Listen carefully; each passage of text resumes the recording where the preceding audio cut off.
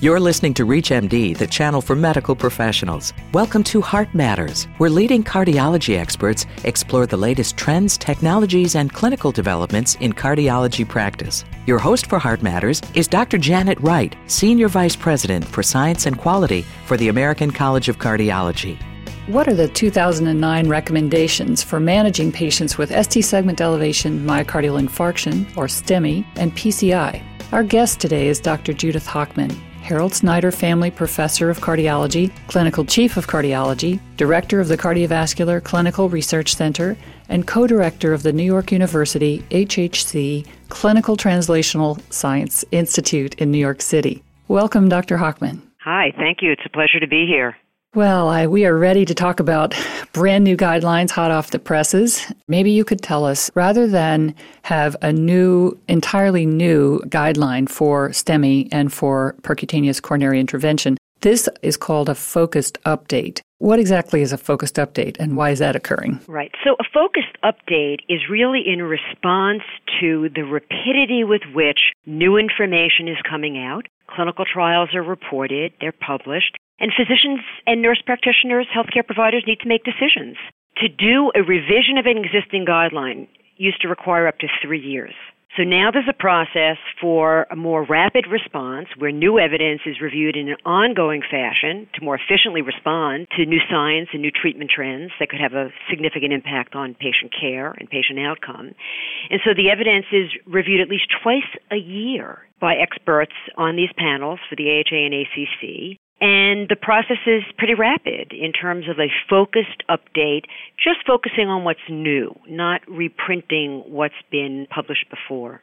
So the goal here is to provide a real-time guidance to practitioners, people who have read about clinical trials or heard the announcements maybe at the national meetings, but are not exactly sure how relevant that is to daily practice. Absolutely. There's one more point I want to make about guidelines, that they are not a cookbook for care. They are guidelines. They are not, you must do this. And it is incredibly important to use clinical judgment with each patient that you see, because each patient is different. And in fact, the art and skill of medicine largely is still making the correct diagnosis. Once you know the diagnosis and you know if the patient has contraindications to something, you can look at the guidelines and say, well, is this treatment efficacious? But you have to make the correct diagnosis first. That's still really, really difficult. You know, it's such an excellent point that you make. I was just this weekend reading some things about intuition and guidance from our intuitive senses. But the greatest decisions are made, just as you said, with a fund of knowledge, a strong foundation of the science and the evidence, and then on top of that, integrating one's clinical judgment in to arrive at a decision with the patient, the individual patient. Right. And one of the biggest problems is recognition of what's happening. You can have a patient present with chest pain, have an EKG done, they really have an occluded artery, a fresh occlusion, namely a STEMI, but in fact you're not seeing ST elevation on the EKG. You may just be seeing hyperacute T waves across the precordium, or you may be seeing anterior lead ST depression, V1, V2, V3 with upright T waves, which may be representing ST elevation on the back of the heart, posterior myocardial infarction, posterior wall STEMI. And if you miss that, if you don't diagnose that this is STEMI, you haven't even had an opportunity to apply early reperfusion guideline recommended care, you've missed the boat. So making the diagnosis is incredibly important.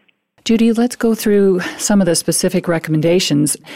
Some of them are brand new, others are modifications, and I guess there have been a few deletions. You've been living with this for the last year plus.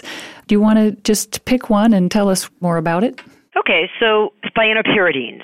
There is an update related to a new agent, prasugrel, that was tested in a large randomized trial, Triton, testing clopidogrel versus prasugrel in patients with an acute coronary syndrome who underwent either immediate intervention, like primary angioplasty, or delayed intervention, angioplasty several days following the acute event. So the guidelines now, in fact, the Food and Drug Administration has approved prasugrel for use in patients such as those that were enrolled in the Triton study. And the guidelines have incorporated prasugrel as a Class 1 recommendation And the doses are provided as to what should be given. It's 60 milligrams as soon as possible for primary PCI. Clopidogrel regimen, which has been around for a long time, it has been a Class 1 recommendation, has remained a Class 1 recommendation. And the dose is 300 to 600 milligrams, given as early as possible, before at the time of primary or non-primary angioplasty. So that's a big change. A new agent was added, and it was given a Class 1 recommendation. Staying with both prasugrel and also your comments earlier about sticking with 1s and 3s in terms of recommendations, there's a new Class 3 for prasugrel when it should not be used. Is that correct? Yes, there is. The investigators noted in that study that patients with a prior history of stroke or transient ischemic attack had higher rates of bleeding and, in fact, intracranial bleeding and adverse events. It's recommended Class 3 not to use prasugrel for patients with a history of stroke or history of transient ischemic attack. Actually, if you look at the FDA package insert, there are a number of other cautions related to age and patient weight, low body weight, in terms of the use of prasugrel. So I would advise people, with any new agent you're using, to look at the package insert for the full prescribing information. Good advice there. Let's talk about drug-eluting stents. Some news there in terms of being able to use drug-eluting stents, primary PCI, and STEMI. Well, that's right. Before the update, we had very limited data on the use of drug-eluting stents in the acute MI setting because it's a thrombogenic environment, and we were a little concerned about thrombosis, in fact, on these stents. And since then, there have been trials that really show that they are safe to use. And in fact, we know that drug-eluting stents, although they have a risk of late stent thrombosis and required prolonged dual antiplatelet therapy, that they do have a much lower rate of restenosis than bare metal stents. So the guidelines now say Class 2A, it's reasonable to use a drug-eluting stent as an alternative to a bare metal stent for primary angioplasty, primary PCI in STEMI. And there's also a Class 2B recommendation related to the certain clinical and anatomic setting in which a drug-eluting stent could be considered. But the one in STEMI is the Class 2A recommendation. If you're just joining us, you're listening to Heart Matters on ReachMD, the channel for medical professionals. I'm your host, Dr. Janet Wright, and our guest today is Dr. Judith Hochman, Harold Snyder Family Professor of Cardiology, Clinical Chief of Cardiology, Director of the Cardiovascular Clinical Research Center, and Co-Director of the New York University HHC Clinical Translational Science Institute in New York City. We're discussing management of acute coronary syndrome, STEMI, and PCI according to the new 2009 focused update. My framework here is to sort of talk to our audience about what the new recommendations are. There's a 2B that's new in regard to stenting left mains. Yes, that's big news.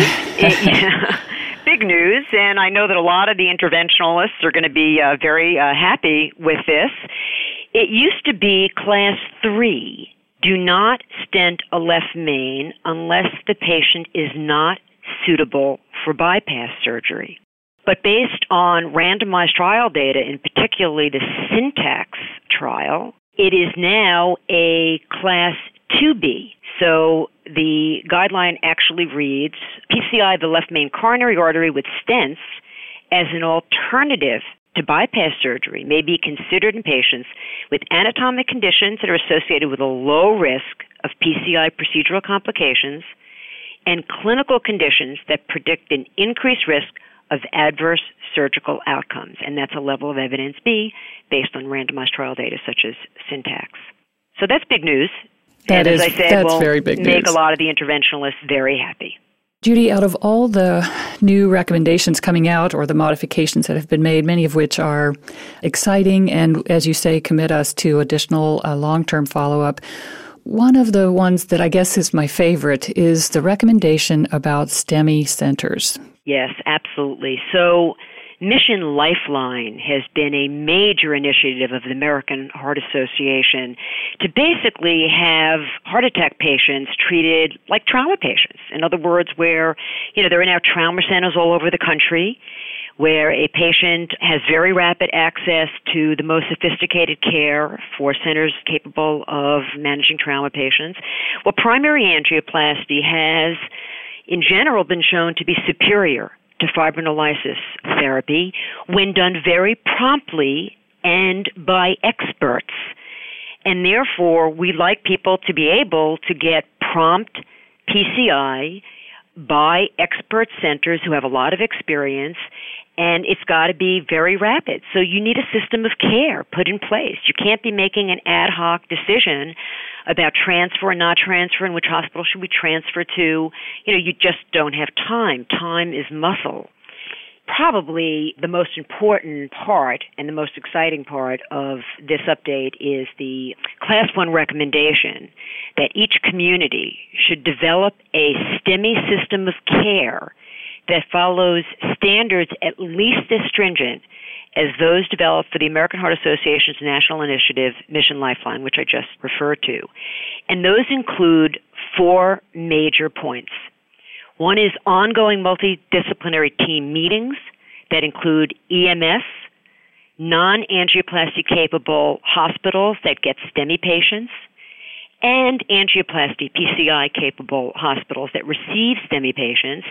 These multidisciplinary teams should evaluate outcomes and quality improvement data. There should be a process for pre-hospital identification and activation, so you should be able to identify a STEMI patient in the ambulance and activate a team that can come into the cardiac catheterization laboratory at the same time that the ambulance is transporting the patient to the STEMI center.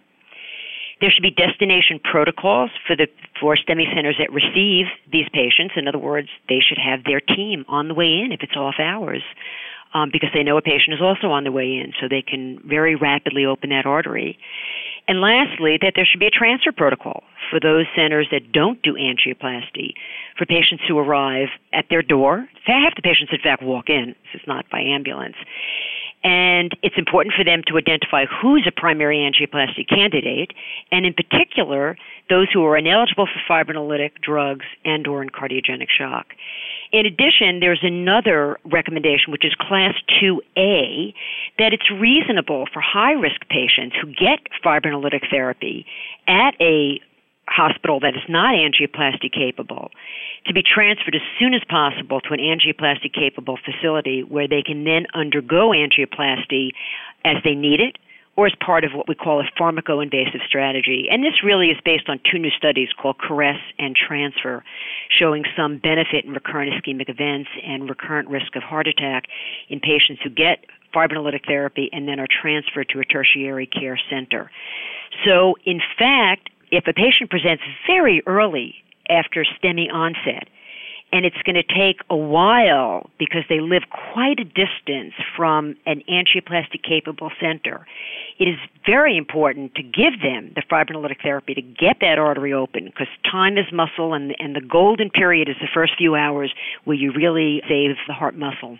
I see this as a way to build upon the much more focal project, the Door to Balloon D2B program, to system-wide, community-wide, getting all players involved to help accelerate that time to adequate treatment for patients. Absolutely. The goal is still, 30 minutes from first medical contact with a heart attack symptom to either fibrinolytic therapy or 90 minutes to having that artery open in the cath lab. And that's a high bar, but we should be able to achieve it. This is, the United States of America. We've got a lot of investment in healthcare and a lot of great healthcare providers.